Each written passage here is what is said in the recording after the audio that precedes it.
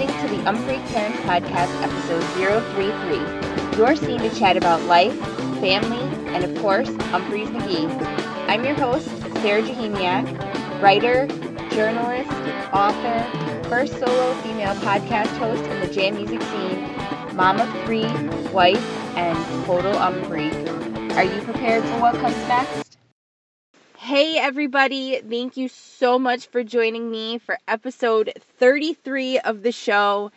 This episode will be all about the amazing shit that went down over the New Year's Eve Atlanta run. I'm so excited to bring this episode to you. It's been quite a project to listen back to all this and do this, but I'm so excited to finally have the finished product for all of you to hear. I know that it's been a couple of weeks since the run, but the show was on vacation and, coming back and having to mom right away. My kids, we got back super early Wednesday morning, and my kids had to go back to school Wednesday, so we got back into town and it was, right back into it. And then, of course, we had to talk about holidays and the Brennan and Jake show last week. So here is the New Year's recap show, but I promise that it will totally be worth it. And I'm sure, as you know by this point, Umfrey's was seriously on the entire weekend, every single night of the show. I was just completely blown away by what I had just witnessed.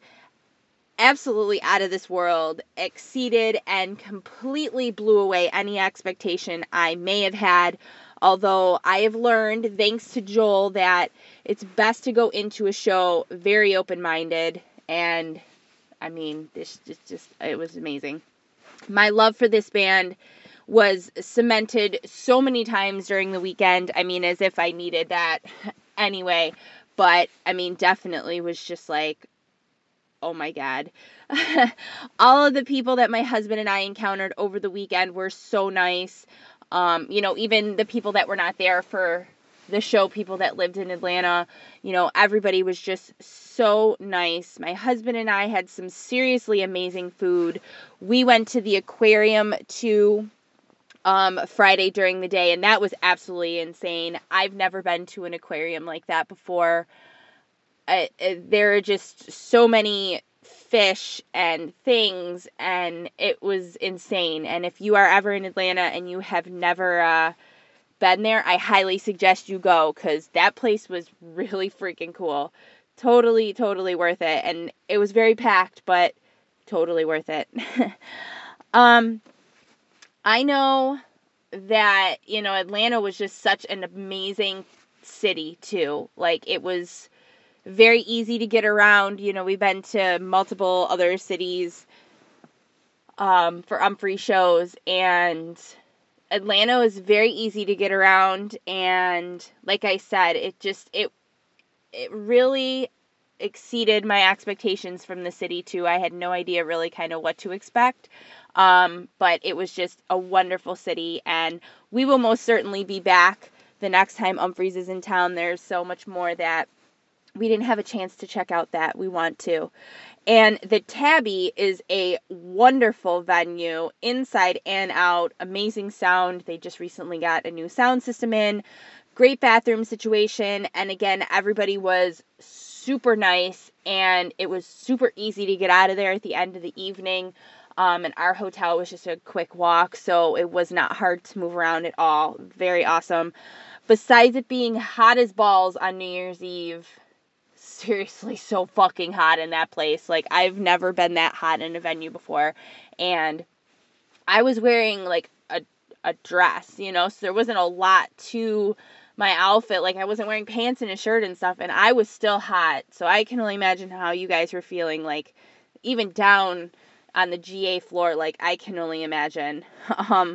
But again, there were like, that place was sold out. I think that the capacity is 2,600, I believe. And, so everybody's in there, and just the energy and everything. So, of course, it was going to be hot as balls.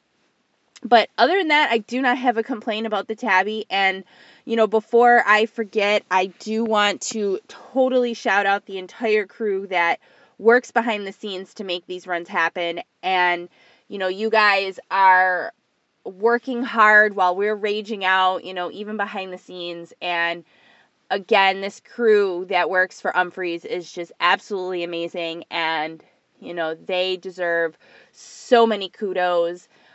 Chris Mitchell, of course, it sounded amazing the entire weekend. Waffle, I mean, come on. He just seriously just well done that entire weekend for sure. And I'm sure that the Tabby is a wonderful venue to work in, to light up and everything. And, the special effects of the weekend, the snow coming down, the smoke machines. I mean, it was quite a thing. And if you did not know, all the photographs that came in from the weekend too, just absolutely beautiful. Dave Levine, Tara Gracer, Chad Smith was there, I believe, toward the end of the run, and up-and-coming photographer Adam Johnson. All of you did an amazing job capturing this weekend. I know I've shared a couple on my Twitter, and I will link everybody in the show notes so that you can check out all of their pictures. I mean, there's so many, and they are so amazing. And I do want to say thank you to Dave Levine for snapping an awesome picture of my husband and I during the VIP set. So grateful for him in that photo. I'm terrible about making sure we get pictures when we are on these runs and stuff, so it was so nice of him to get that picture of my husband and I, actually like while they were playing the VIP set. And of course we just have the biggest grins on our face because it's the best ever. So, and I did want to mention the awesome 2 meetups over the weekend too.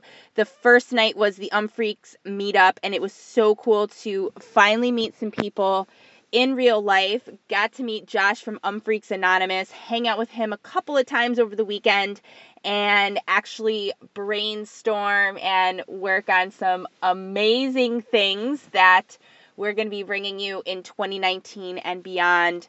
I'm super excited about that, and I'm super excited to work with him, and just so awesome. And then the Female Freaks meetup on Saturday was so cool, hanging out with other girls, chatting about Umphreys, and totally made some new friends for life after that meetup, which is so cool to, have some lady Umphreys friends.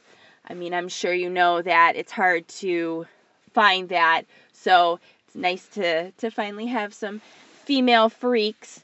So yeah, I would love to have some more meetups in the future.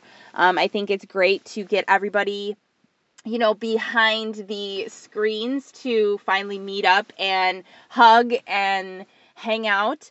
So maybe summer camp, Red Rocks, some more meetups. Let's make it happen because I think it's super important to all hang out and grow this amazing community. Okay, so let's jump into some information about the Tabby. The Tabernacles opened in 1911, has a capacity of 2,600, like I mentioned earlier, and originally was a church. And yes, there is stained glass in there. And when you wander around, I walked around to find the bathrooms there on like different levels. And you will see, stained glass and like a religious figure like in the stained glass, which is like kind of weird when you're at a concert, but it's really cool. And there are some very cool pictures of, like the congregation that was at the church at that time. I believe it was a Baptist church when it first started. So I have seen pictures of the people that were in the congregation, like outside the venue, in the 1900s and stuff, or outside the church. And it's so interesting to see, it now and what it is. But it's very cool that the city of Atlanta did not leave it empty or dilapidated or, knock it down or whatever, that they've used it and, put it into really great use and made this amazing venue. So that is very, very cool. Umphreys has played at the Tabby a total of 23 times, including this most recent run. The first time being October 14th back in 2005, starting multi-night runs at the venue in 2011. doing their first New Year's Eve run in 2012, also doing New Year's Eve at the Tabby in 2014 when they did 5 nights from December, so it was December 31st, 30th, 31st, and then January 1st, 2nd, and 3rd. And I can only imagine doing 5 nights like that. And it did come up, when I was in conversation talking to people over the weekend, and there were some people that I met that had been there for that, and they were like, by night 5, everybody was just so done and so tired, and, I can only imagine, how you would feel. There were openers the first 3 nights of this run. Southern Avenue, night 1, Talk, night 2, and Corey Wong featuring Antoine Stanley on night 3. And also the late night shows, Doom Flamingo after night 1 and Talking McGee after night 2. That Talking McGee set is actually on Nugs, and that I will link in the show notes if you'd like to give it a listen. I believe that it was Chris, Andy, Ryan, and Brendan that came out and played with Talk. Not totally sure, but I think. And yeah, this run was nothing short of just absolutely amazing. And like I said, every single time I went back to my room after the show, I was just sitting there holy shit. Wow. And there's still, X amount of shows left. I know after night 1, I was like, oh my God, and we still have 3 more nights to go. My brain just couldn't even fathom what else they were possibly going to be playing, that weekend. My heart was and is still so full of gratitude and love after this weekend. Even trying to say this, I don't even feel like I can put into words how I feel after this weekend. Gratitude, I feel, doesn't even cap it, it doesn't even get it. So when I was thinking about this run and how I'd be able to bring this to you guys, this review, and talk about it, I just seriously had no idea how to. I was feeling a little overwhelmed almost. There's so much here, and there's no way that I feel that I can do it justice. I highly, highly, highly recommend that you listen to all of this run if you haven't. I know that it's a marathon. It's going to take you a little bit of time, but it's going to be worth it. Definitely do it. This was the longest run of shows that I've ever been at that was not a festival setting, and I was definitely tired. I will admit I was tired. I was tired when I came home. I was probably tired a week after too, because like I said, you're just getting back to normal life. But it was so worth it. My body and my feet were sore and tired, but my soul was so happy. And I had the biggest smile on my face, and I still do. I'm still carrying that feeling from New Year's inside of me. So I don't even care. You can rest your body. You'll be fine. And I keep telling my husband that it was the best weekend ever, and I'm pretty sure that everybody else there, that experienced this weekend feels the exact same way. So let's get into it. So night 1 starts with Dump City and Out of Order, Higgins, which was one of the many highlights from night 1 for me. This is another one that they've just been slaying the entire year, and even though they had just played it at holidays, they proved with this song that anything that was played at holidays was still on the table and that they would absolutely crush it. Added this Higgins to my 2018 Hall of Fame list. Triangle Tier, dedicated to the people way up at top. And if you've never been to the Tabby, and this is the first time that I've been there, and I'm probably just going to keep mentioning this so many times, it's just so interesting how it is structured and all the people that are in there. We had been in their different parts of all 4 nights. Having never been there before, we wanted to kind of get a feel for all the different spots. And night 3, we were on the way side in the balcony, Joel side, and it was insane to see how many other people were actually, up above you when you're in that middle balcony part. So it's just very cool to see all of the people that are in there, and I could not be way up in the top. I feel like it would just be too much for me. So, our places were good in the second balcony tier. And actually, I will link to, I believe it's the 2010 Tabby run. I could be incorrect. But there is a video on YouTube that Kevin made, I believe, and it is, like a mini documentary about the run of shows that they did there, and I will link that in there. It's a 3-part thing. It's not very long, and it's very interesting, and there is a spot in there, I believe, in part 1 where Jake talks about the parfait of humans, and the energy that comes from them and, to the audience and back. It's just a very cool explanation, and I had watched that right before we went, so I thought about that, during the show. It was very cool, so I'll make sure to link to that as well. Anyways, back to the set list here. Triangle tier, like I had mentioned,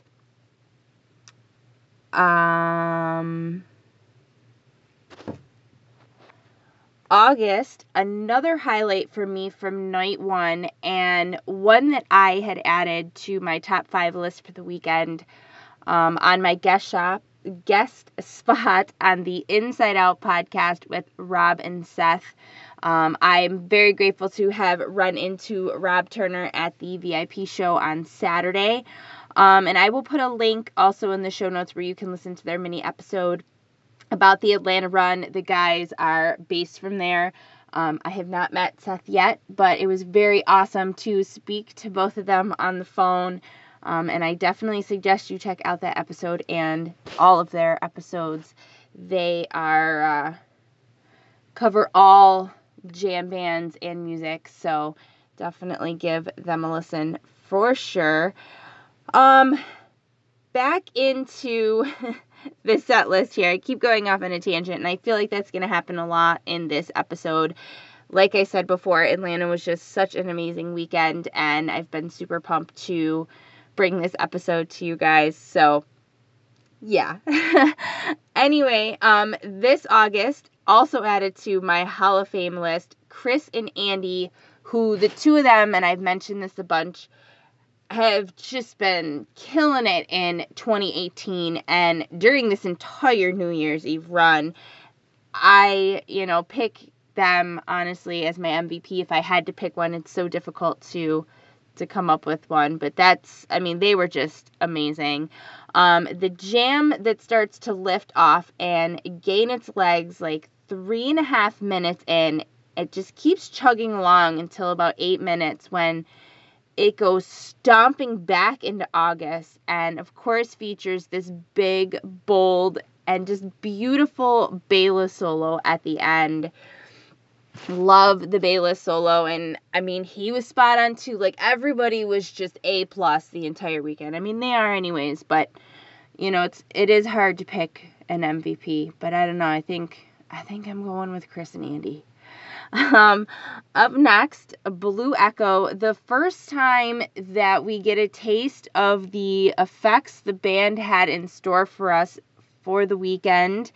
They just kind of rolled out these rock show smoke machines, and I will have to admit I wasn't so sure at first, and they were probably feeling the same way. I'm sure they did a dry run with it, but it's much different when you're in a venue full of people in the moment. But it was really fucking cool. It was a great addition to the beginning of that song.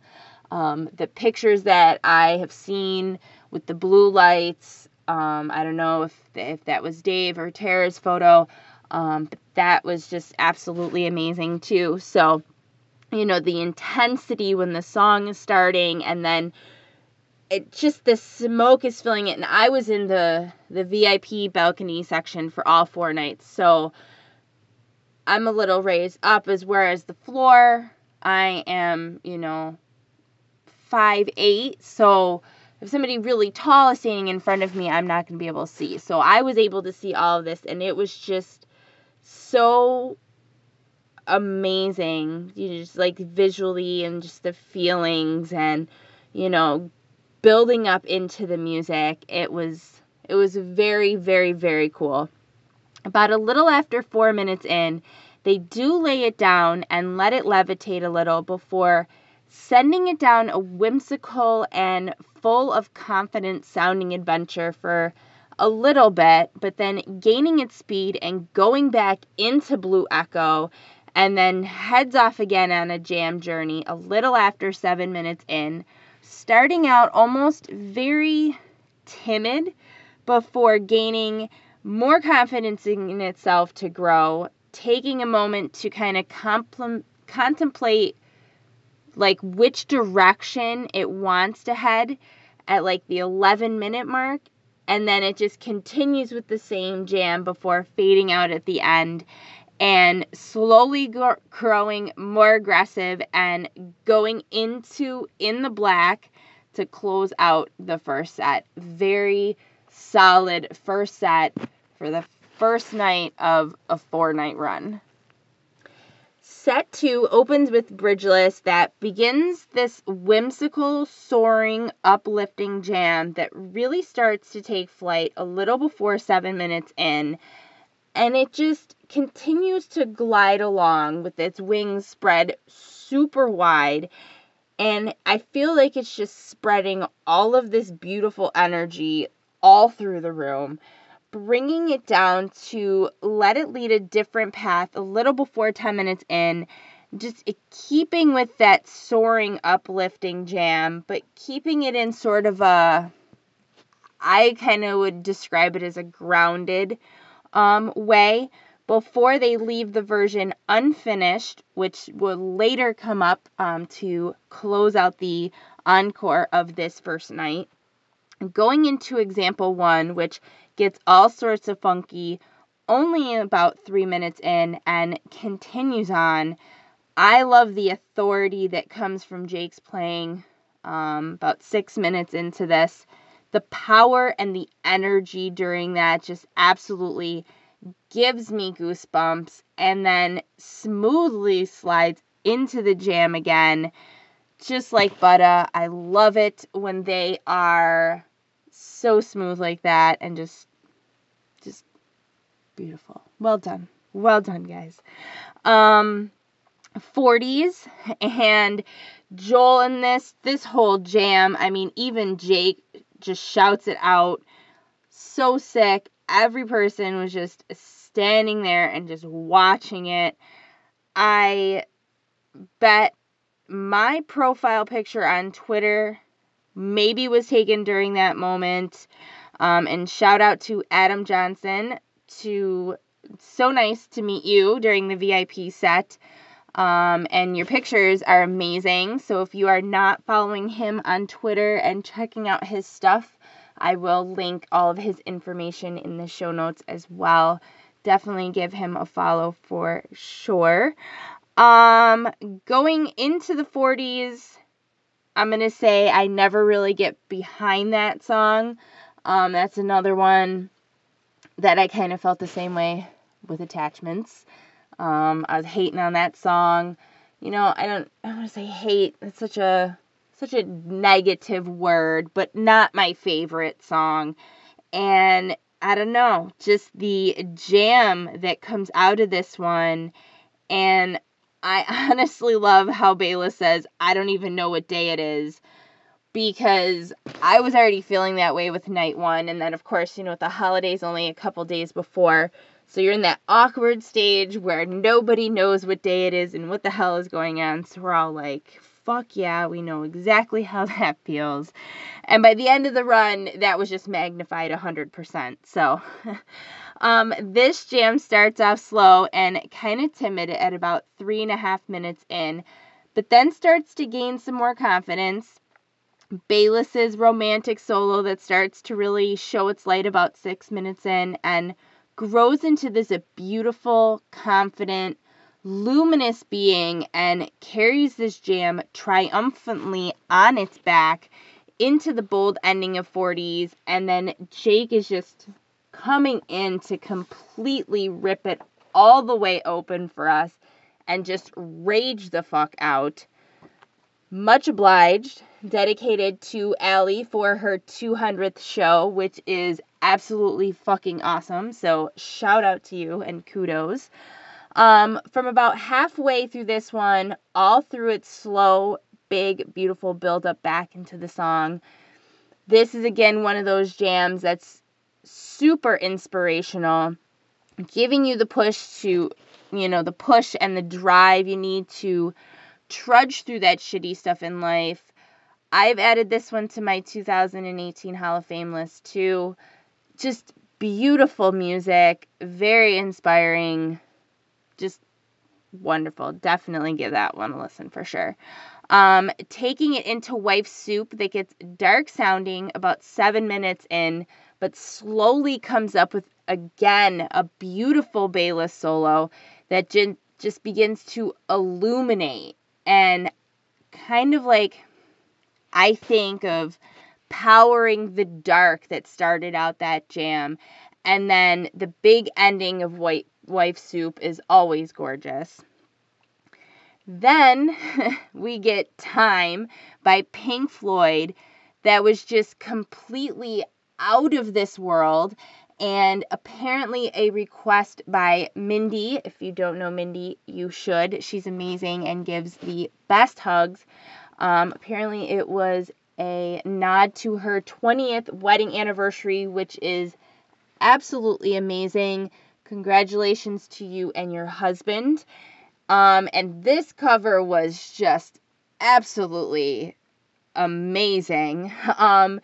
The anticipation in the room as they were about to go into it, again, the energy in that room. And the beginning with Chris, just wow. I mean, like I said, again, it just wow. And there are moments of this show, of this weekend, that, the memory I will never forget. And I think that this is definitely up there as one of them, where it's just, I will hear that song, even if it's the original version, I feel like it could be anybody singing that song, and I will be taken back to that moment.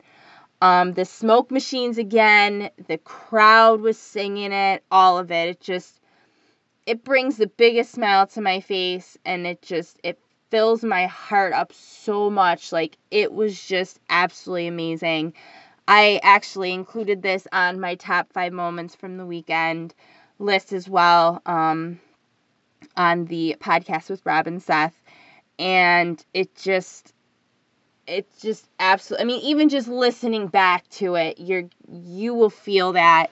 But anybody that was there is just, and Jake is just absolutely filthy in this. And, I've said so many times that I could just listen to him play anything by Pink Floyd anytime, and it was just beautiful. This song has had a show gap of 139 shows. The last time that one was covered was April 22nd, 2017 at the House of Blues in Dallas, Texas. And I also loved that they went into the ending of the song, I believe is called Breathe Reprise. I'm not sure if it's still Time or if it has a different name. But when they did, everybody went nuts. I mean, I know for us local in Buffalo, when a radio station is playing Time, mostly they don't go into the end part of that. It tells you the caliber of the radio station about whether or not they go into that. So for them to do it and not stop and, or jam it out and take it into something else, I think everybody just loved every second of that. It was just absolutely amazing to hear and to see and to be a part of, and it was just very, very cool. Encore, In the Kitchen, again, just absolutely just killing it and flooring it. Like, it just, I don't even know, like, blew my mind with the snow. Yes, the snow, if you did not know, it was snowing. I heard that it was shaved soap, but I'm unsure if that is true. But it was just absolutely amazing. Christmas just to a whole new level with the Carol of the Bells jam in there. I've added this to my top 5 moments of the weekend too. I added this to my Hall of Fame list. It was just amazing. Again, there are many times this weekend that I felt speechless as well, just shaking my head at how amazing they really are. This version too will remain unfinished until set 3 of night 4, so now it would be 2019. And I am going to give my husband a shout out because I told him I would. I don't listen back to any of the shows really until we're traveling back. There's just usually so much going on during the runs, it's hard for me to really listen to. Like, I'll have it on in the hotel room or whatever, but he called this in the kitchen being unfinished, and I did not realize that. So he had called it, I was unsure, and it came back night 4, and he was so proud of himself. So I wanted to give him a shout out for that for sure. The jam in this one from night 1, Stasek really is the backbone for a lot of it, keeping that funky bass line throughout. And like I said, added this one to my Hall of Fame list. You're definitely going to want to give this one a listen. This may very well be the best in the kitchen for the year. They bring this jam back down, going back into the Carol of Bells jam that revs back up and goes into the end of Bridgeless to close out night 1. And I love how Brendan and Jake play off each other at the end of this tune. Stasek being turned way up during this jam too, and he's just laying down some nasty thick bass lines. With this show, the band totally showed all of us that we most certainly have better be ready for this fucking weekend, because they were. So strap in, everybody, here we go. And I will make sure to put everything that I find, videos, set lists, pictures, anything, will all be in the show notes, where you can just check out all of this New Year's Eve run insanity all yourself. All right, VIP set happening Saturday, December 29th, 2018 during the afternoon for anyone that purchased a VIP package, and I will say it was totally worth every penny. I love the VIP sets. Having an amazing view and a seat as an option on a 4-night run like this is amazing. I don't care who you are, but we're all tired at some point during that run for sure, and it was nice to have a seat. I did not use my seat during the show, and, nothing to anybody who does. I mean, I fucking get it. It was hot in there, especially on night 4, and, your legs are tired, because we also did stuff in the city, so it's like, I get it. But during set break, it's nice to have a place to sit down for sure, drink some water, and, collect your thoughts after your brain was just melted by all the amazingness. But the VIP set is also an awesome little addition to the weekend. 45 minutes, and this one was 5 minutes long. And my husband and I were talking about the day that they do a VIP set, and it's just 2 really jammed out songs. I think that would be amazing. Or some fucking ridiculous 45-minute Utopian Fur. That would be super awesome too. So those are my suggestions. If they wanna take that, I wouldn't be mad. Plus, it is nice with the VIP set to be able to be really close, because we were on the floor, and there was I would say 50 of us, maybe more than that, but not very much more. So it's nice to be able to be up close and not have 900 bazillion people up you all the time. Some people do like that, but for me, it's nice to have room and have that intimate, setting too, because the band is just right there and it just feels so different. This VIP set opened with Speak Up, Stasik laying down some thick bass throughout the whole jam, starting a little after 6 minutes in, but really spreading it around extra thick. Joel coming in to bring his own soul, and then bringing this jam on its merry little way, kind of like skipping along and taking it back into Speak Up. The fuzz, which myself and a bunch of others in attendance were very excited, and I was honestly surprised to get. I do know, they did play it at holidays, and I know, they played August and Higgins the night before, so anything was on the table, like I said, but I didn't think that they would play the fuzz again. So it was definitely a nice little surprise, and one that, I was hoping to catch. And I'm very happy that we did, because it was awesome. The fuzz, Thin Air into Kimball was just absolutely delicious. Joel begins to take us on this jam odyssey, beginning in the fuzz at about 5 minutes. That sounds a little like Outer Space Honky Tonk, and I feel like it could have gone into a tease of Dixieland any minute, but it did not.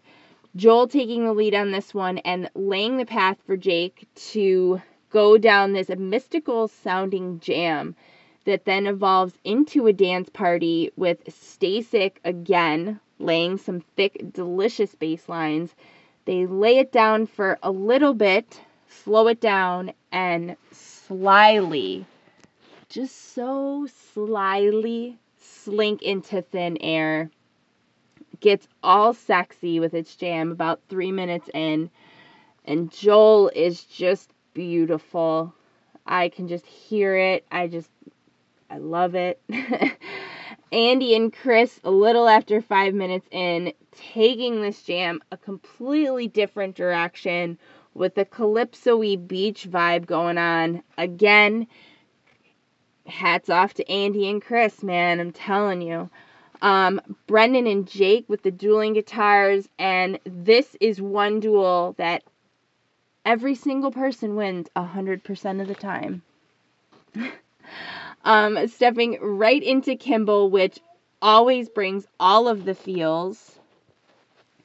And if you've ever seen Reel to Reel, you know it's the perfect song for the beginning of that film, and every time we start a road trip, I honestly think of that song being like the beginning of a new adventure or a new chapter in your life.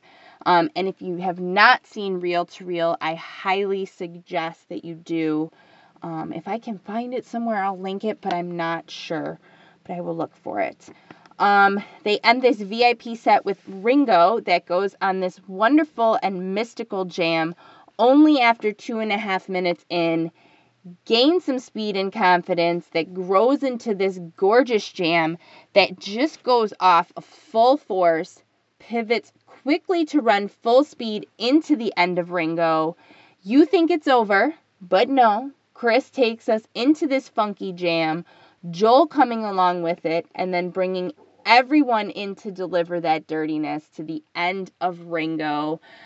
I think this was honestly a really, really good VIP set list choice, and absolutely worth the price of admission. They really got everyone that was there ready for all the amazingness that was going to come ahead for night 2.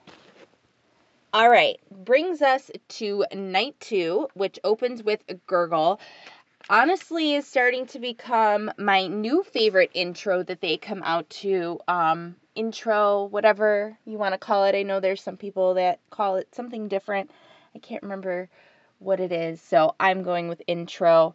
I love how it really builds the foundation for the rest of how the show is going to go, kind of like a little preview of we are ready to do this.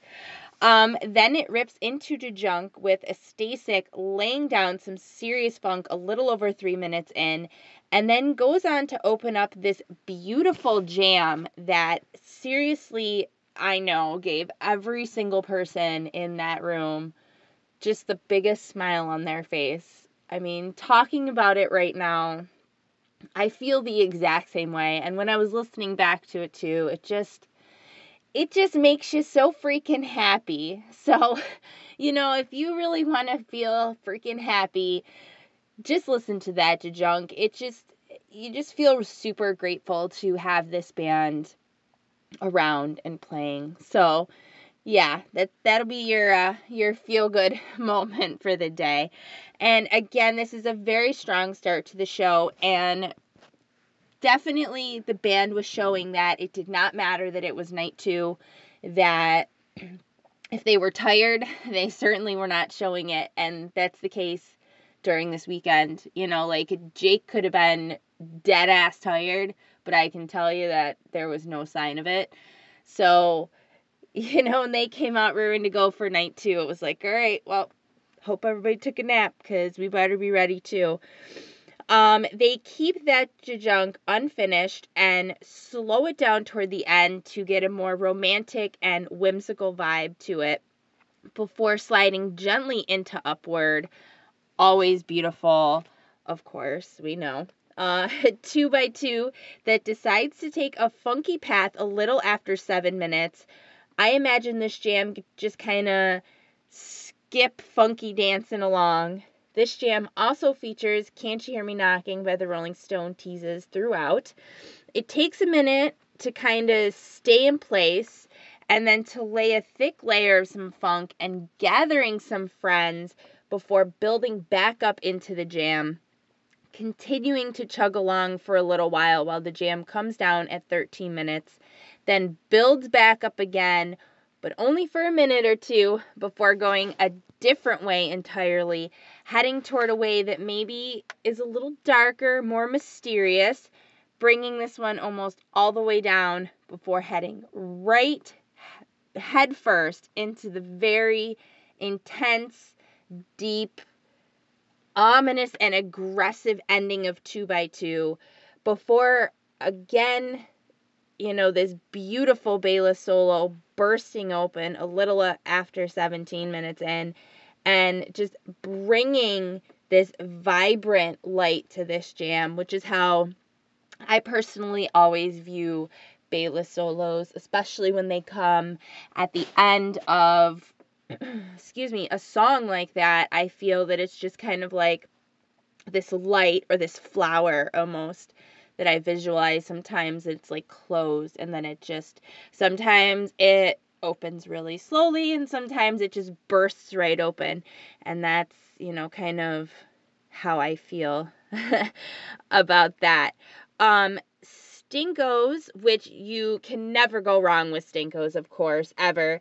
And while you, of course, can always say that no two Umphrey songs are the same, you hear it here and then you hear it here and they're two different versions, but that is 1,000,000,000% true about Stinkos. And again, this is another example of the type of song that I love from Umphrey's. This massive, impressive jam of a song that at one point, and only those that really know this song know this, these lyrics that come from Bayliss, and I love it because those lyrics are always like the most meaningful ones ever, like they just hit you right in the soul after this amazing jam that happened. I feel like songs like this would be amazing in like a super dramatic scene in a movie about somebody's life. This over 16-minute version, especially the first 8 minutes, and of course, Jake just shredding the hell out of this about 6 minutes in. And then here comes Chris just killing it, of course, and Joel. Everyone just building onto this. I just stand there and watch it. I just love to stand there at moments. Like, I love to dance my ass off at shows, but there are moments where I just want to stand there and watch because it's so awesome. Like, I just want to get, as much in my brain, like just visually as much as possible. So sometimes it's hard to dance and still do that. there are just so many times during the weekend where I just did that, just amazed at the level of talent and professionalism too from all of them. Just, obviously they're up there having the time of their lives, but they're still see that it is work and they're putting it in still. And it's very cool to be a part of watching it and witnessing them, do that. It's very cool. Then they take that jam and step it right into Stinko's. It just makes me smile every time. And again, definitely give this one a listen if you want. Just listen to the whole show. I mean, really, you should be doing that anyways. Then came Band on the Run, which I told my husband that I would try not to spend too much time talking about this. But for me, this is right up there as the greatest moments of my life. Band on the Run, the album, and Paul McCartney as a musician are very important to me. Personal side note, my parents divorced when I was a teenager, and when they split up and my dad moved out and we started doing the weekend dad thing, one of the things that my dad and I did was listen to his records. And, these bands that Umphrey's covers now and is obviously influenced by them are the bands that we listen to. And it was so important to me, to have that time. And when my dad passed in 2006, it was huge for me. And I hadn't discovered Umphrey's yet. I didn't find them until 2007. So it was like 9 months after he passed that I found them. And every single time I've been to a show, and this show we're talking about here was my 50th Umphrey show,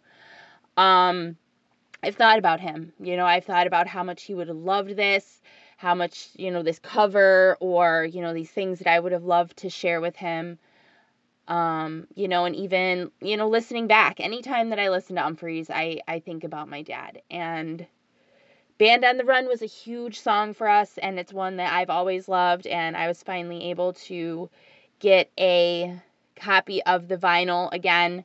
My husband was able to find one for me.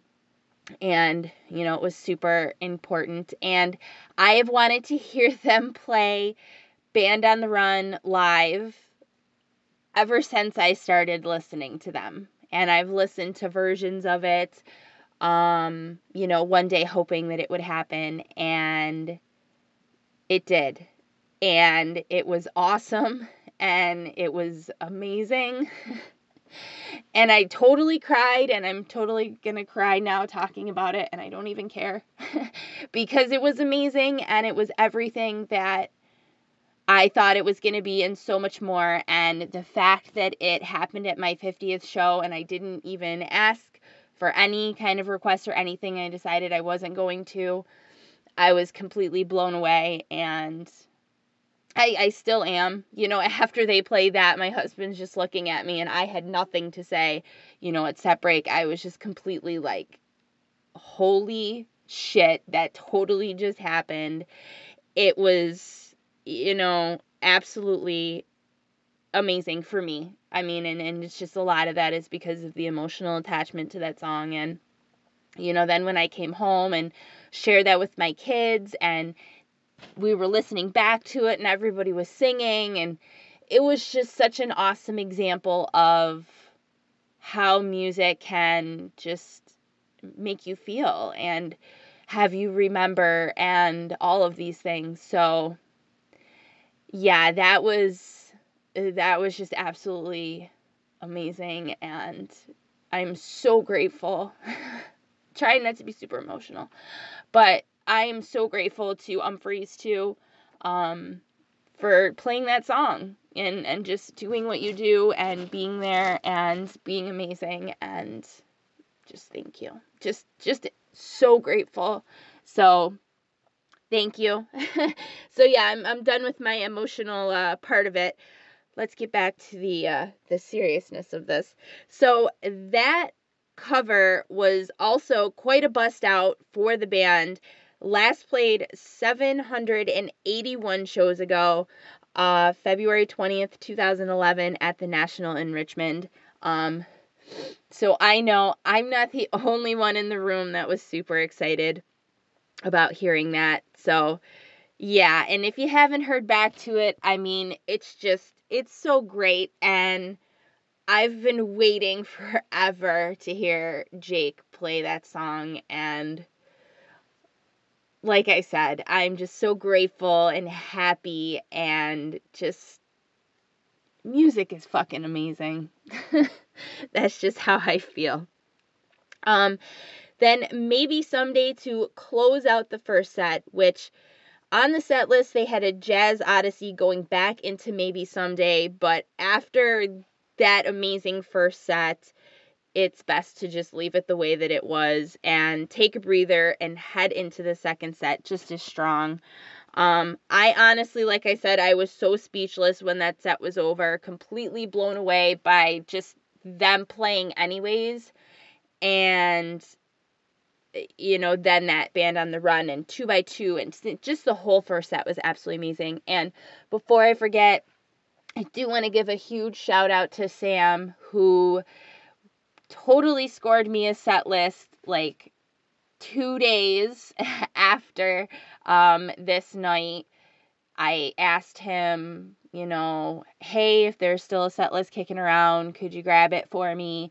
Because, you know, blah, blah, blah, it's super important to me.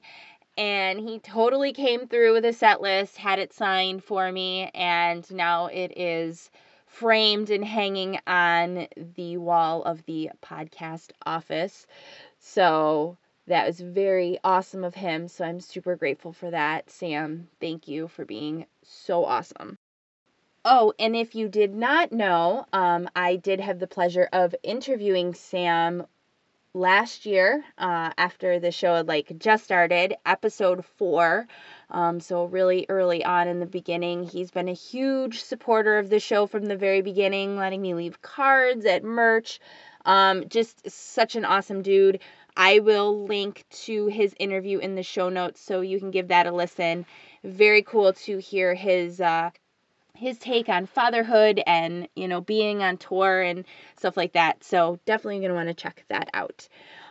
Set 2, which opens with The Floor, which when a set or a show opens with The Floor, you know that it is time to step it up, put on your big boy pants, and let's do this second set. Stasik and Andy really starting to build this bold, ominous jam monster up to the ceiling almost, bringing it down to gain more allies in Chris and Jake, and then continue to slowly grow this more and more. This is another spot in the weekend that I will always remember the energy that was coming from the stage and filling like the entire room during this jam. Something I don't think I will ever forget. I've added this one to my Hall of Fame list as well. The energy and the journey of this jam. And when you think that we might very well be at the peak of it, they just spread it all over to slowly collect back into itself and go back into the floor. The crowd is like obviously fucking losing their minds. I love listening back to these shows, any shows really, just to hear the crowd again, just to, you know, like I will get goosebumps from hearing the crowd cheering after a fucking amazing jam, or, you know, whatever, like it will take me back to there, or I will feel like I'm there. It's just so awesome. And sometimes you will catch some pretty random shit that people say, which is always really funny too. You know, something you're not expecting. I remember the one that comes to mind is a show that was pretty recent. And I think like the lady screams like, "Chris, you are my tiger," or something completely random like that, but you're not expecting it when you're listening back to these shows. So it's a nice little comical thing in there too that is also really great. Wappy Sprayberry, Stay Sick, bringing the funk again a little over 4 minutes in and sending this jam along on its way. Stay Sick is definitely the VIP of this entire jam. Another thing I don't think I will ever forget is his bass a little over 8 minutes in and just watching him play those notes. The rest of the jam building and growing around it. Again, like I said, there are moments where I just like to stand there and watch. And this was one of those moments. Just that sound that was coming out of him, through him, through his instrument. It was just so cool. It's just so awesome. This night 2 for me, and I don't know if I mentioned this. I may have mentioned this, but this night, and not even, taking Band on the Run out of the equation, really sealed it for me. Not only that this band is obviously something very, very special on so many levels. I mean, we could probably go on and on about that for hours. But how I feel about them. If there was even a tiny little piece of me that didn't love them, which I don't even think was possible, that piece is gone now. The way that I feel about this band and this community and being a part of this, it was just yes, obviously. It's just, I'm grateful and honored and humbled to be able to watch them play and, be a part of this community with these amazing people and this family that is, I'm closer to these people than my own family. And that's okay. I'm okay with that because my family sucks. Besides, my kids and my husband. So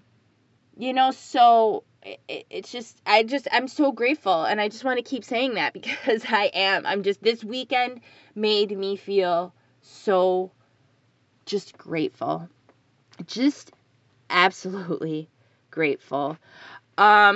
Yeah, so we'll get back to this. Then this dirty, grimy, and some sort of ectoplasm kind of vision is growing and contracting this sort of thing. That is the sound that's coming from Stay Sick. That's just what I see in my mind. Just completely nasty.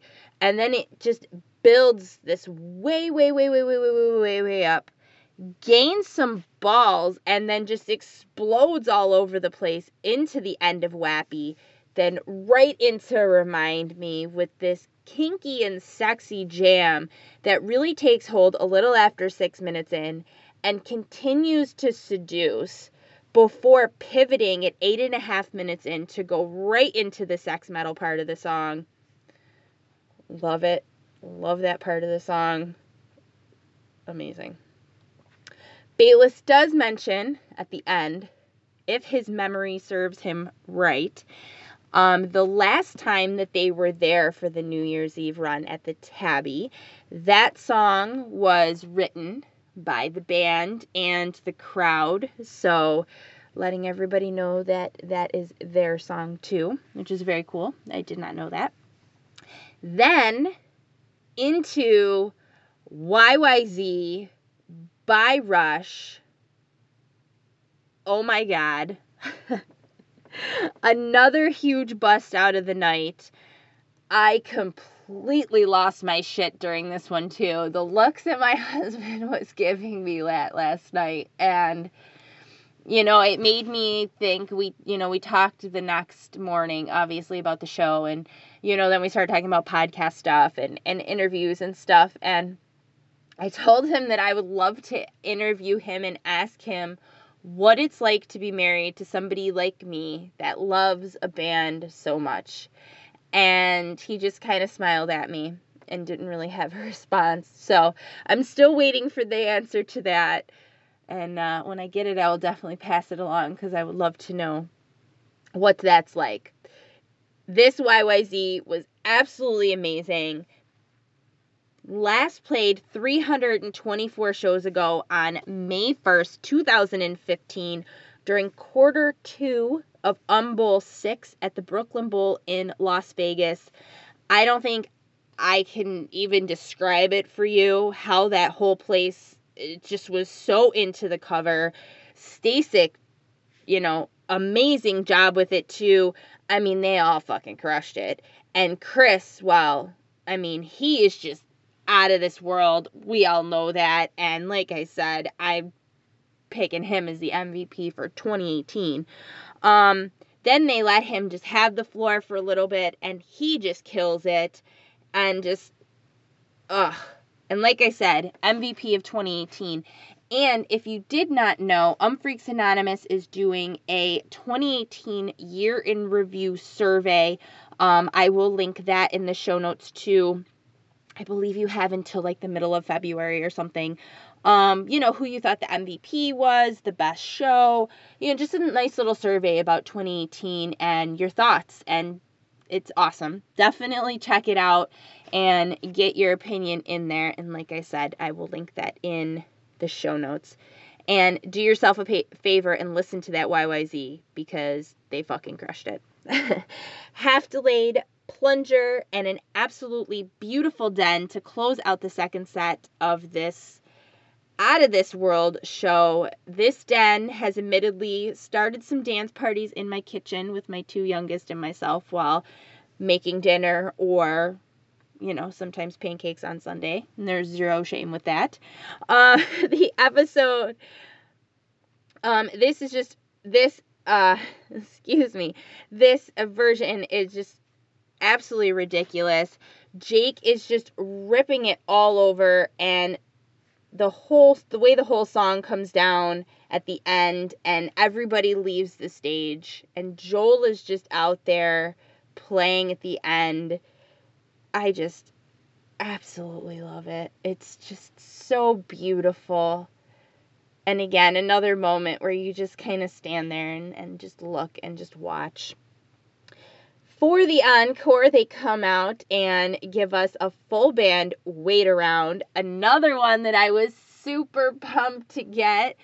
They killed it on my 50th show. I'm so grateful for that too. And, if you've been listening to the show for a while, I've been itching for a full band Wait Around.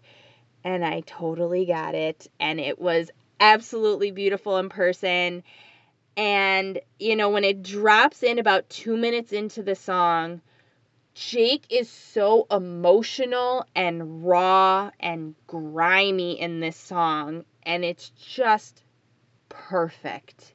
It's perfect for this song. It's perfect for the lyrics that Bayless is singing. It's beautiful. The last 2 minutes of this song, too, it's just the exact reason why I love the full band version of it.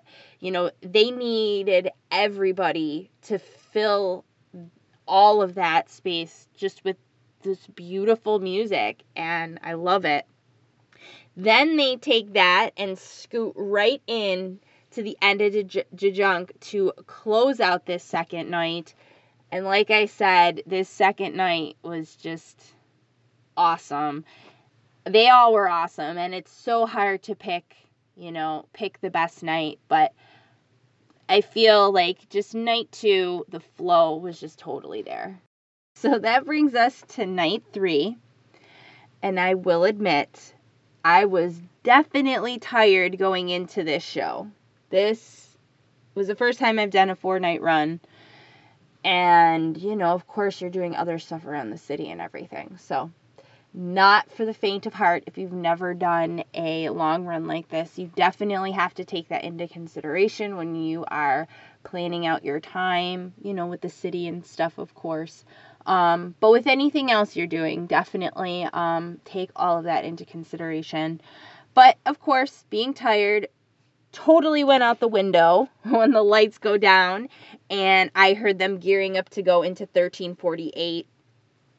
Later on, you can be tired. Right now, it's time to rage. And with a song as strong as 1348 to start, they're ready to go. Again, no sign from them that they were tired. This one begins a jam journey almost 4.5 minutes in, switching gears and getting more romantic and whimsical path about 9 minutes in, taking this full speed into a soaring, uplifting jam to just inspire the hell out of you. Like, honestly, like, that's how I feel. Jake blowing minds during this entire thing, just shredding all over the place, bringing it back down, and honestly, whatever Bayless is either playing or something, I've heard it before, and I feel like we'll most certainly hear that in the future, whatever that is at the end of it. You know, maybe it is something and I'm not catching it, or it's something that is growing and we will see it, you know, much bigger in 2019 and beyond. We will see. And if you know, if it is something and you know, please let me know. Reach out to the show, email me, Twitter, Facebook, whatever.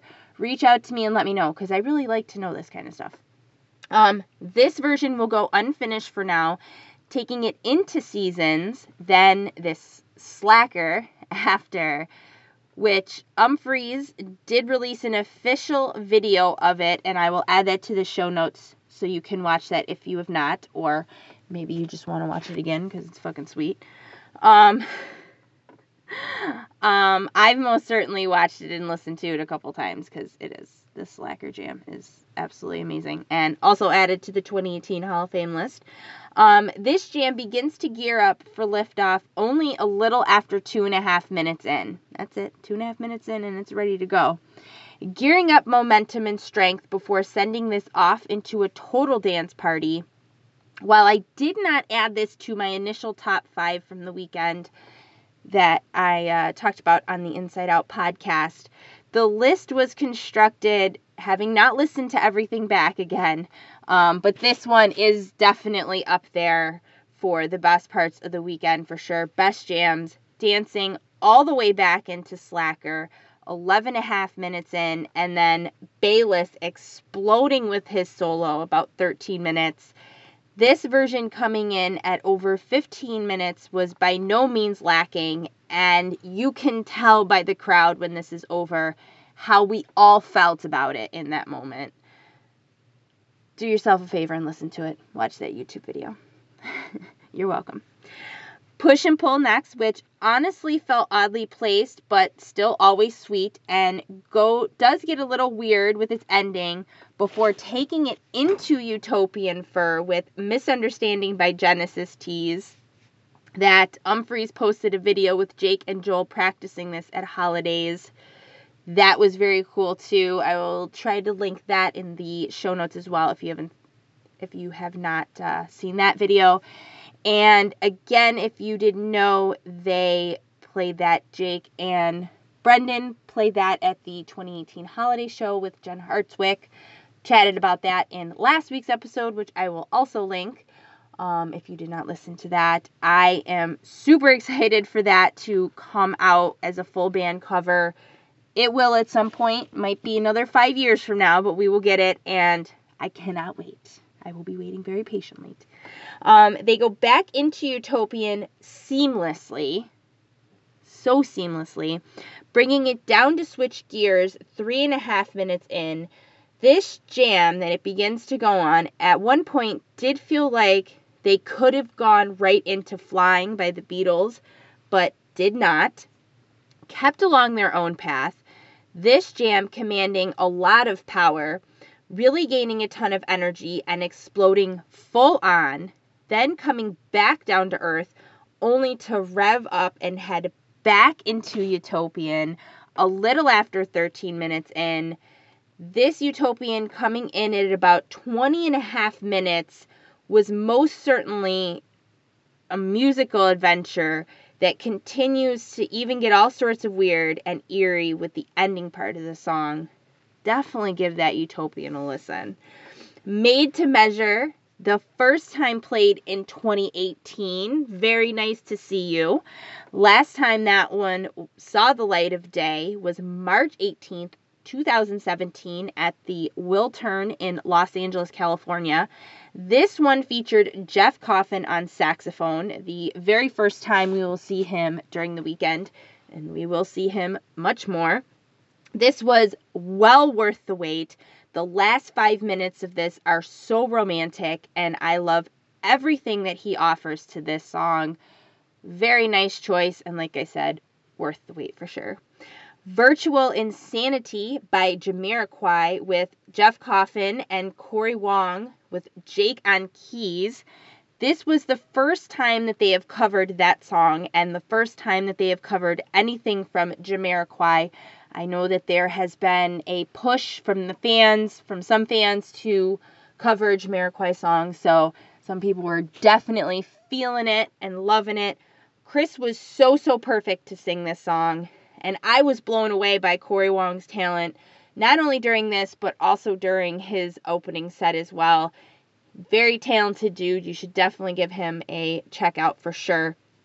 And Coffin just slays the end of this. Very awesome way to end the first set.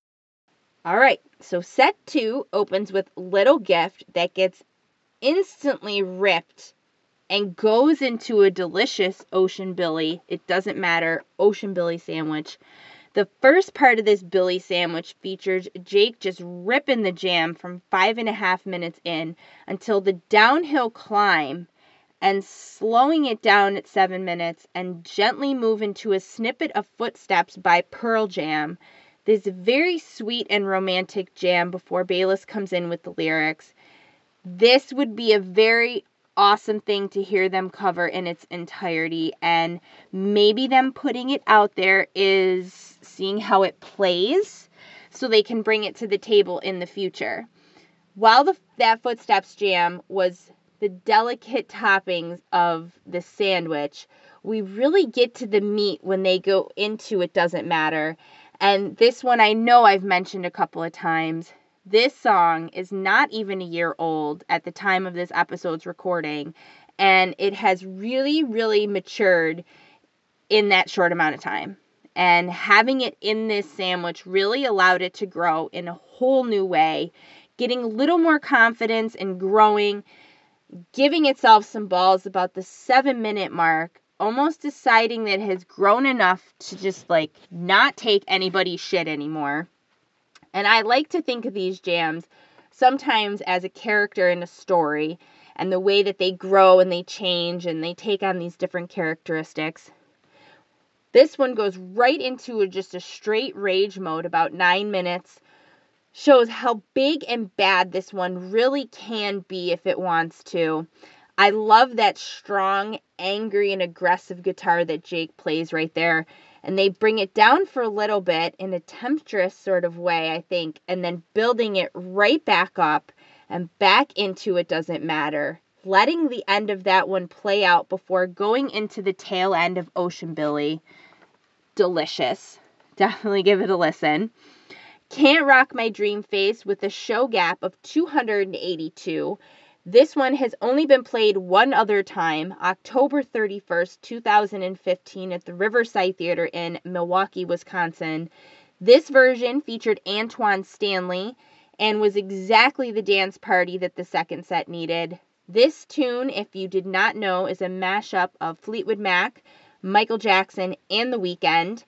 And I will admit, being a fan of Fleetwood Mac, I enjoy the way that Jake sings this, and it is honestly probably one of my favorite mashups on the Zonky album.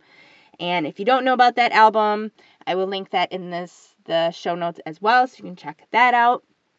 Then a standalone All in Time to close out the second set, which is always a very solid choice to close out a set or a show for sure. The jam in this one already getting headed off about 3 minutes in. Stasek laying the ground with some funky bass licks for sure. Actually throughout pretty much all of this jam, really. And like I said, everyone was spot on all weekend, but Ryan really, he's right up there too with Chris Lake. The two of them just this year have,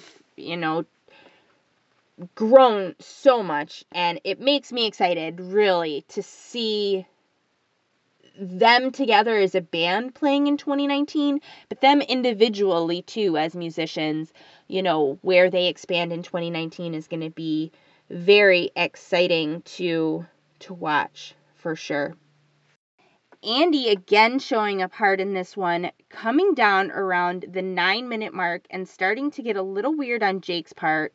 Chris and Ryan keeping the backbone strong, switching gears a little after 11 minutes in, growing and setting itself right into the end of All in Time.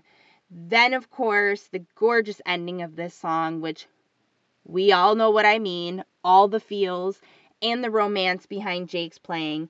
And then Bayless's heartfelt lyrics and Brennan and Jake playing off each other.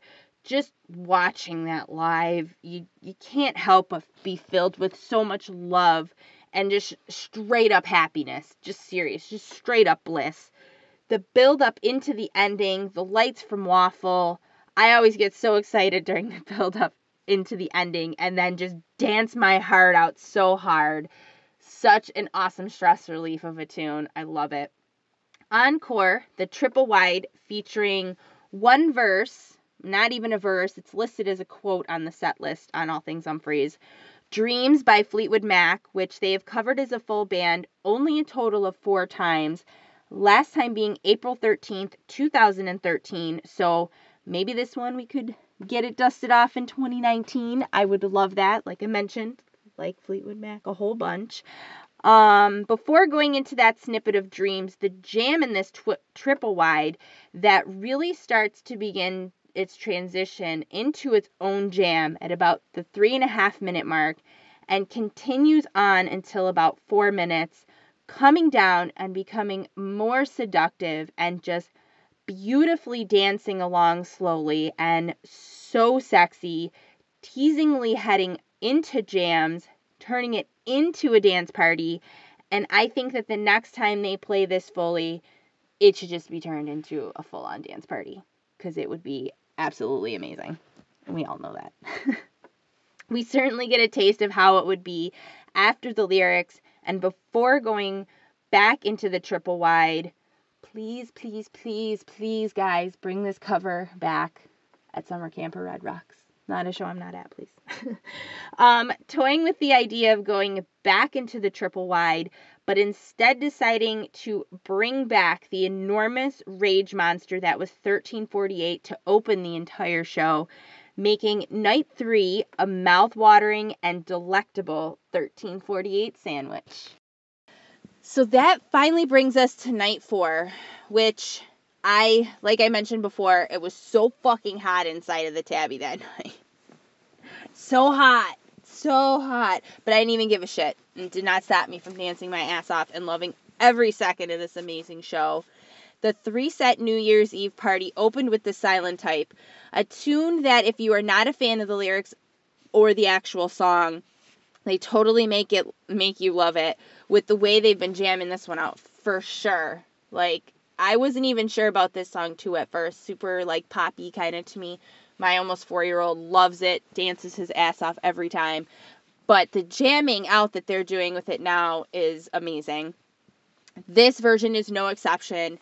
The jam in this one begins to set off on its own about the 4-minute mark, settling into a soaring uplifting jam that continues to soar on until about 7.5 minutes when it begins to skip along into a dance party, breaking down into the Silent Type a little after 9 minutes in, with Stasik laying some seriously fatty bass lines. Him on New Year's Eve, I'll tell you, like I said, he was spot on all weekend, but New Year's Eve, he's definitely bringing it. Walletsworth, Cemetery Walk 2, this one that features Bayless on the keys with Joel in the beginning. I added this Cemetery Walk 2 to my Hall of Fame list, and it was the final selection of my top 5 favorite moments of the weekend on the Inside Out podcast. This is a dance party from the word go. Stasik again laying down the thick bass, being pretty much the backbone of this jam, continuing on until they bring it into a complete halt at a little after 5 minutes in, taking a few minutes before heading very determined back down that same jam path, bringing it down and slowly allowing it to gain its legs again so it can start power walking its way into the next part of the jam, taking it into another soaring, uplifting jam at about 10 minutes. Brendan comes back over and we get some dueling guitar really going about 11 minutes in and taking that high, insane energy all the way back into Cemetery Walk to 13 minutes in and finishing this one up with, of course, the beautiful Joel solo at the end. Then Cemetery Walk, the first time that they have played these two songs in that order, Joel slowing the song down to start building the suspense and drama of this tune a little before 5 minutes in.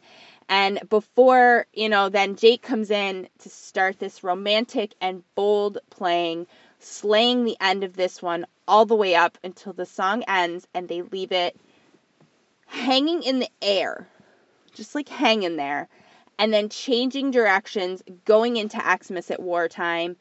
Just such a beautiful tune, and I'm sure I mentioned this before, but if I have not for some reason,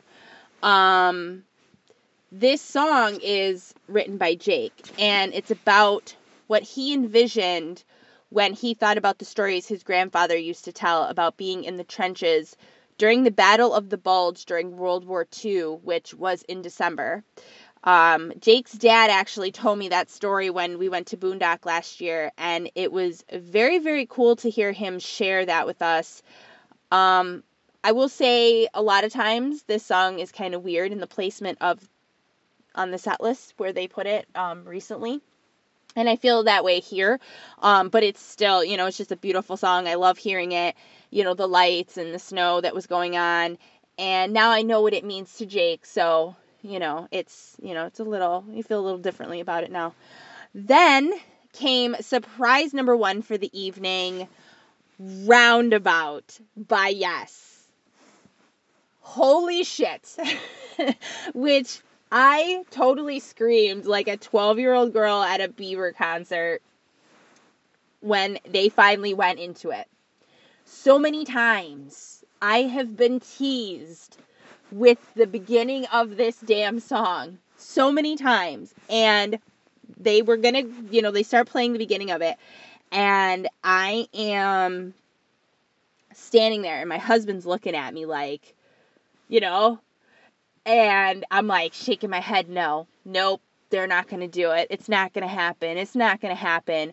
Motherfucker, it happened. And I screamed so loud. The look on his face is priceless. It was just like, holy shit, look at her. She's so crazy. But I didn't even care because I've been waiting for so long to hear this song. And I do know that the Facebook group that constantly changes names, I'm sure you know what I'm talking about, there was a thread in there that some guy had posted that his mom was sick and he was taking her to the show on New Year's Eve and she loved Yes, and it would be really cool if they would play a song and it would mean, all this to her. And they totally did it. So not only was it this amazing bust out for everybody else, like everybody else was so excited that we were finally getting it, but it totally meant everything to this guy and his mom in the audience, and that's just absolutely amazing. This one they have covered only a total of 9 times, including this one on New Year's Eve. The last one played before New Year's Eve was back on June 28th, 2015 at the Limelight Eventplex in Peoria, Illinois. Chris slays singing this, just totally. Every single time I've listened back to this, like Ryan too, man, it really did well on this. Joel at the end of the tune, I mean everybody, Jake in the beginning, just everybody killed it in this.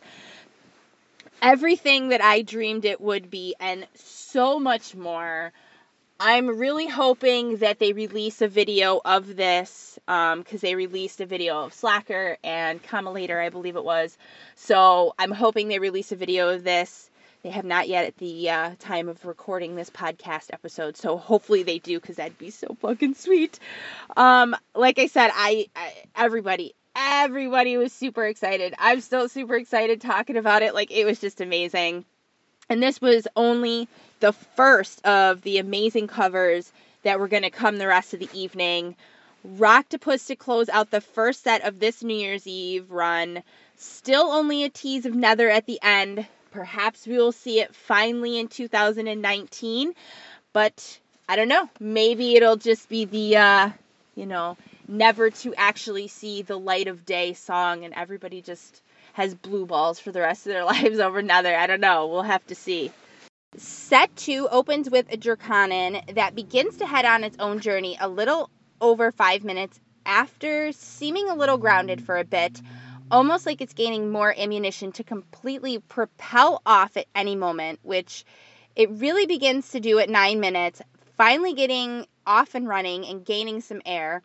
Again, this is one of those songs, like I said about Stinkos, where there's this massive jam that is just amazing and always its own musical story. And then it comes into these Bayless lyrics. Stasik is so funky in this one. I really enjoy what he's adding to it. Then they switch gears and get ready to go into the lyrics. Jake just playing the end of this song, and I don't know, maybe it's the eclecticness of this tune that I like so much about it, because the part with the lyrics is always, so different from the jam in the beginning. I don't know, I just love this one, and I think I'm finally starting to figure out how to say the name correctly. I don't know, maybe I will always get it wrong, but that's okay. River People by Weather Report only covered one other time, December 29th, 2013 in Denver at the Fillmore. This is the first time that we get to see Mad Dog and his Filthy Little Secret. I will admit I do not know anything about this song or anything about the band, but I still can get down to this because, I will listen to anything that Umphreys plays and give it a chance. Like I said, I didn't know, at this point when they were playing it, whether or not it was a cover or just a jam, whatever, because I try not to check my phone during the set at all, unless it's important. I just want to be, absorbed in the moment. So I had no idea what it was at that time, but I thought it was good, and I thought they did a really good job with it. Whistle Kids, also with Mad Dog. Love what they've added to this song. It's a perfect addition to this kind of song. Gents only played a total of 15 times, the last time June 3rd, 2017 at Mountain Music Festival in Minden, West Virginia. I love how dirty this one is when it starts out, the authority that this song commands, and Joel's solo only about a minute in. This song is definitely something out of some sort of a thriller movie. Keeps building up and up and then collides right into Looks that definitely comes down at about 3 minutes in, and then gets its balls and goes right into Dr. Feelgood, originally done by Motley Crue, covered by the band a total of 46 times. Last time they took that one for a spin was February 3rd, 2016 at the College Street Music Hall in New Haven, Connecticut. They do bring it down to cool it off for a little bit. And then you can hear Looks creeping in really slowly, and a little Can't You Hear Me Knocking tease again. Then they build the jam all the way up and just end it, which is very interesting. I would have liked to see them go back into Looks for a little bit, kind of jam out the end of it.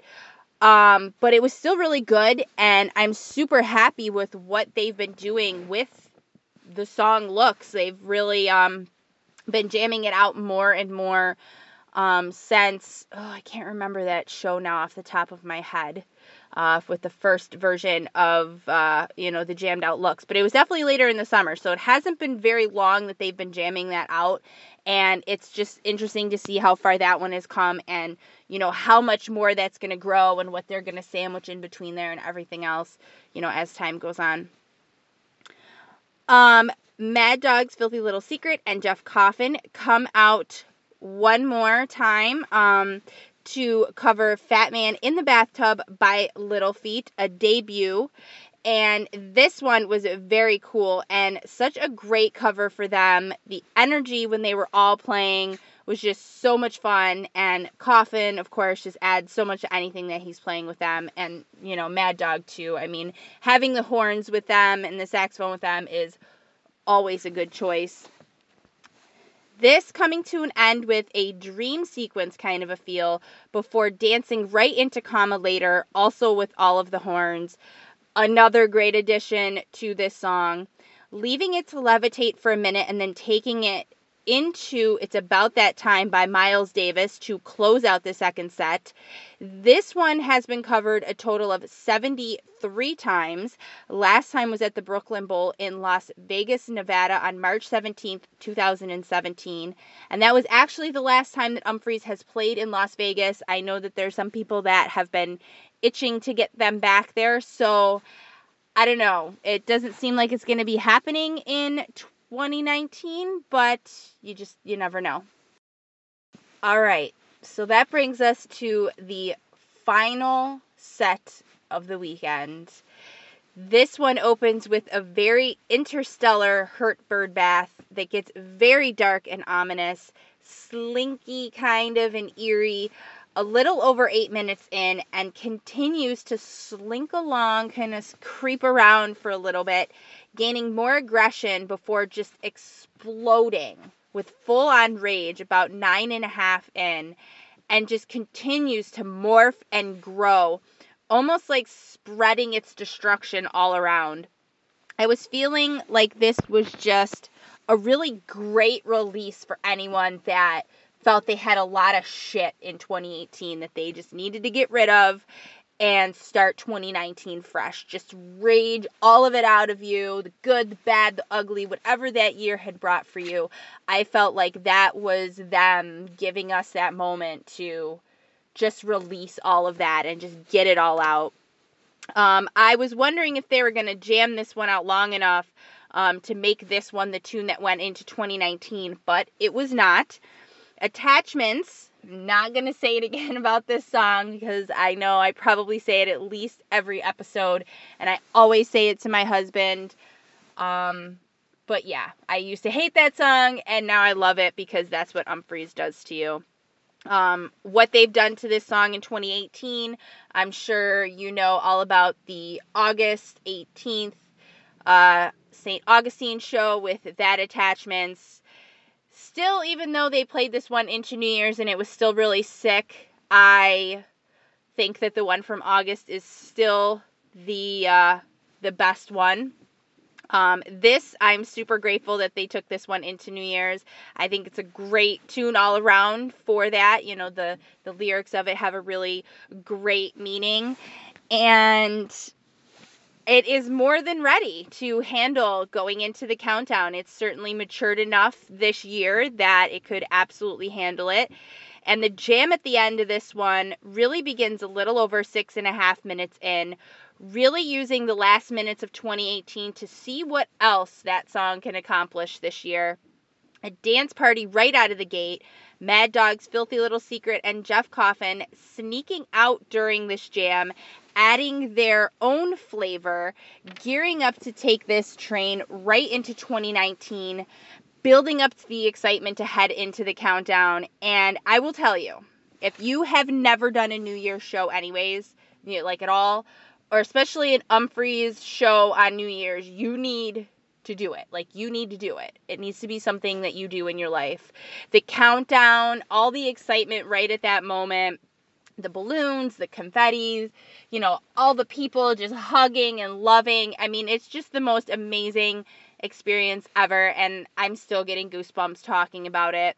And I totally got teary-eyed while they were playing Auld Lang Syne and just loving all of it and being there with all of my friends and just ringing in the ear in this beautiful moment.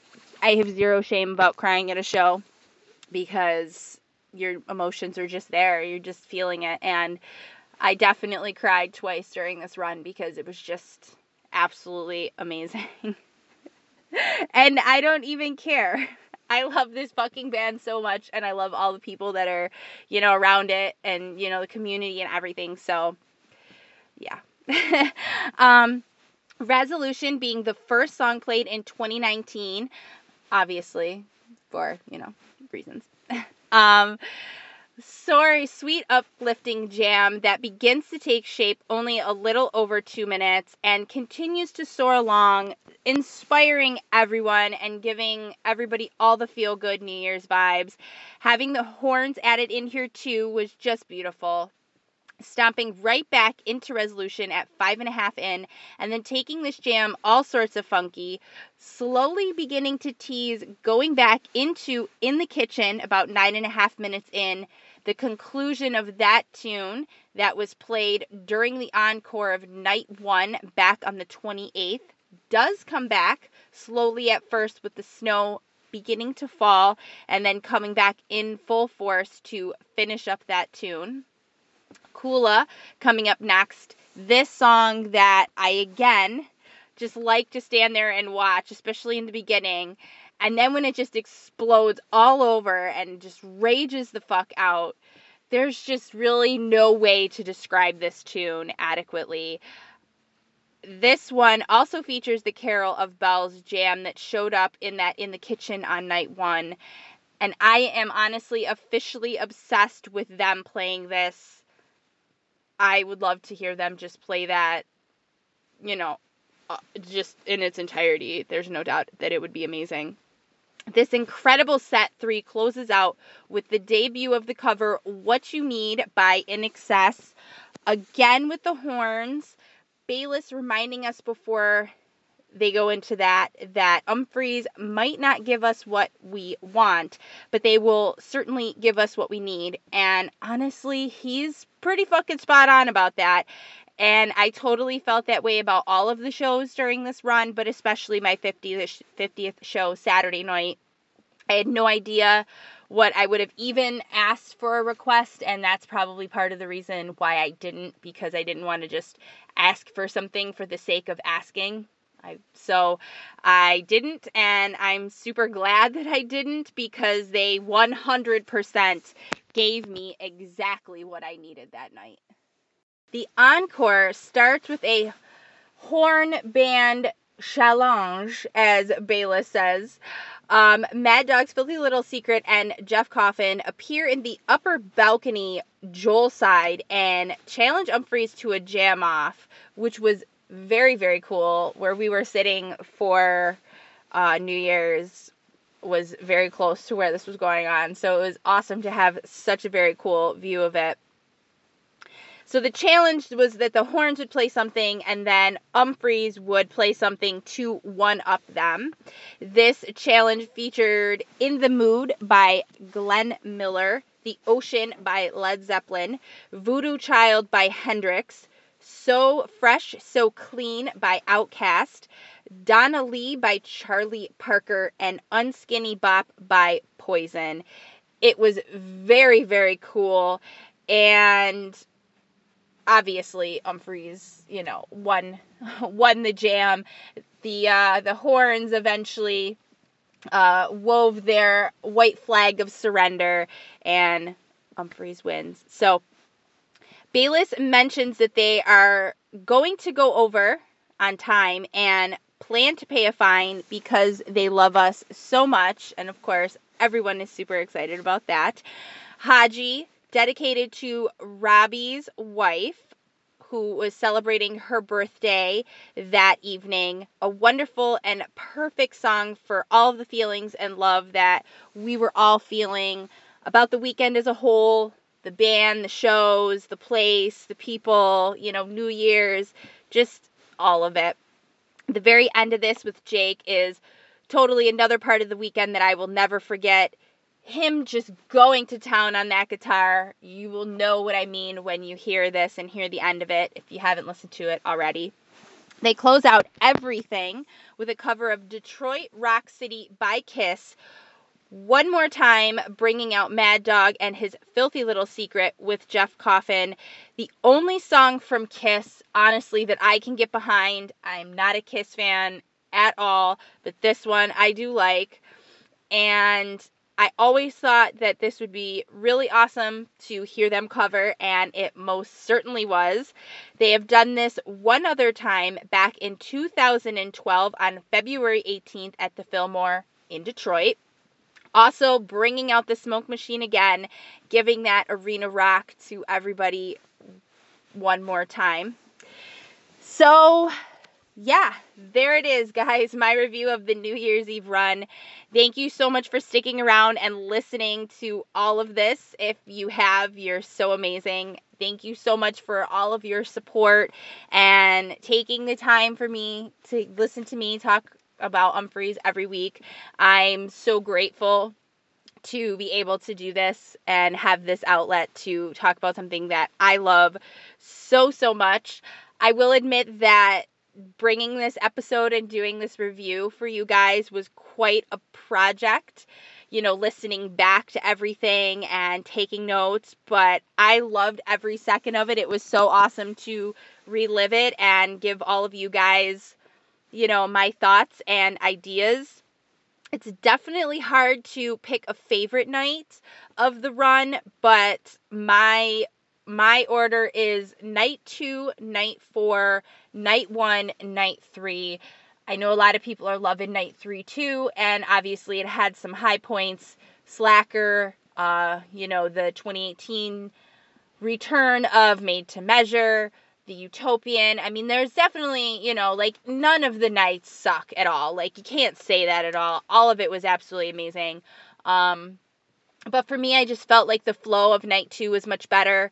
Of course, trying to take out the consideration of them playing Band on the Run and it being my 50th show, of course. But I just feel that night 2, the flow was much better. But like I said, it's, none of the shows were lacking by any means. They absolutely killed it every single solitary night. But if I had to put my shows in order, that's exactly how I would do it. So thank you again so much for joining me for this episode. There are a ton of links in the show notes for you guys to nerd out on, so definitely check them all out. Do yourself a favor and listen to this run, and I will see you guys around these parts next week. Much obliged.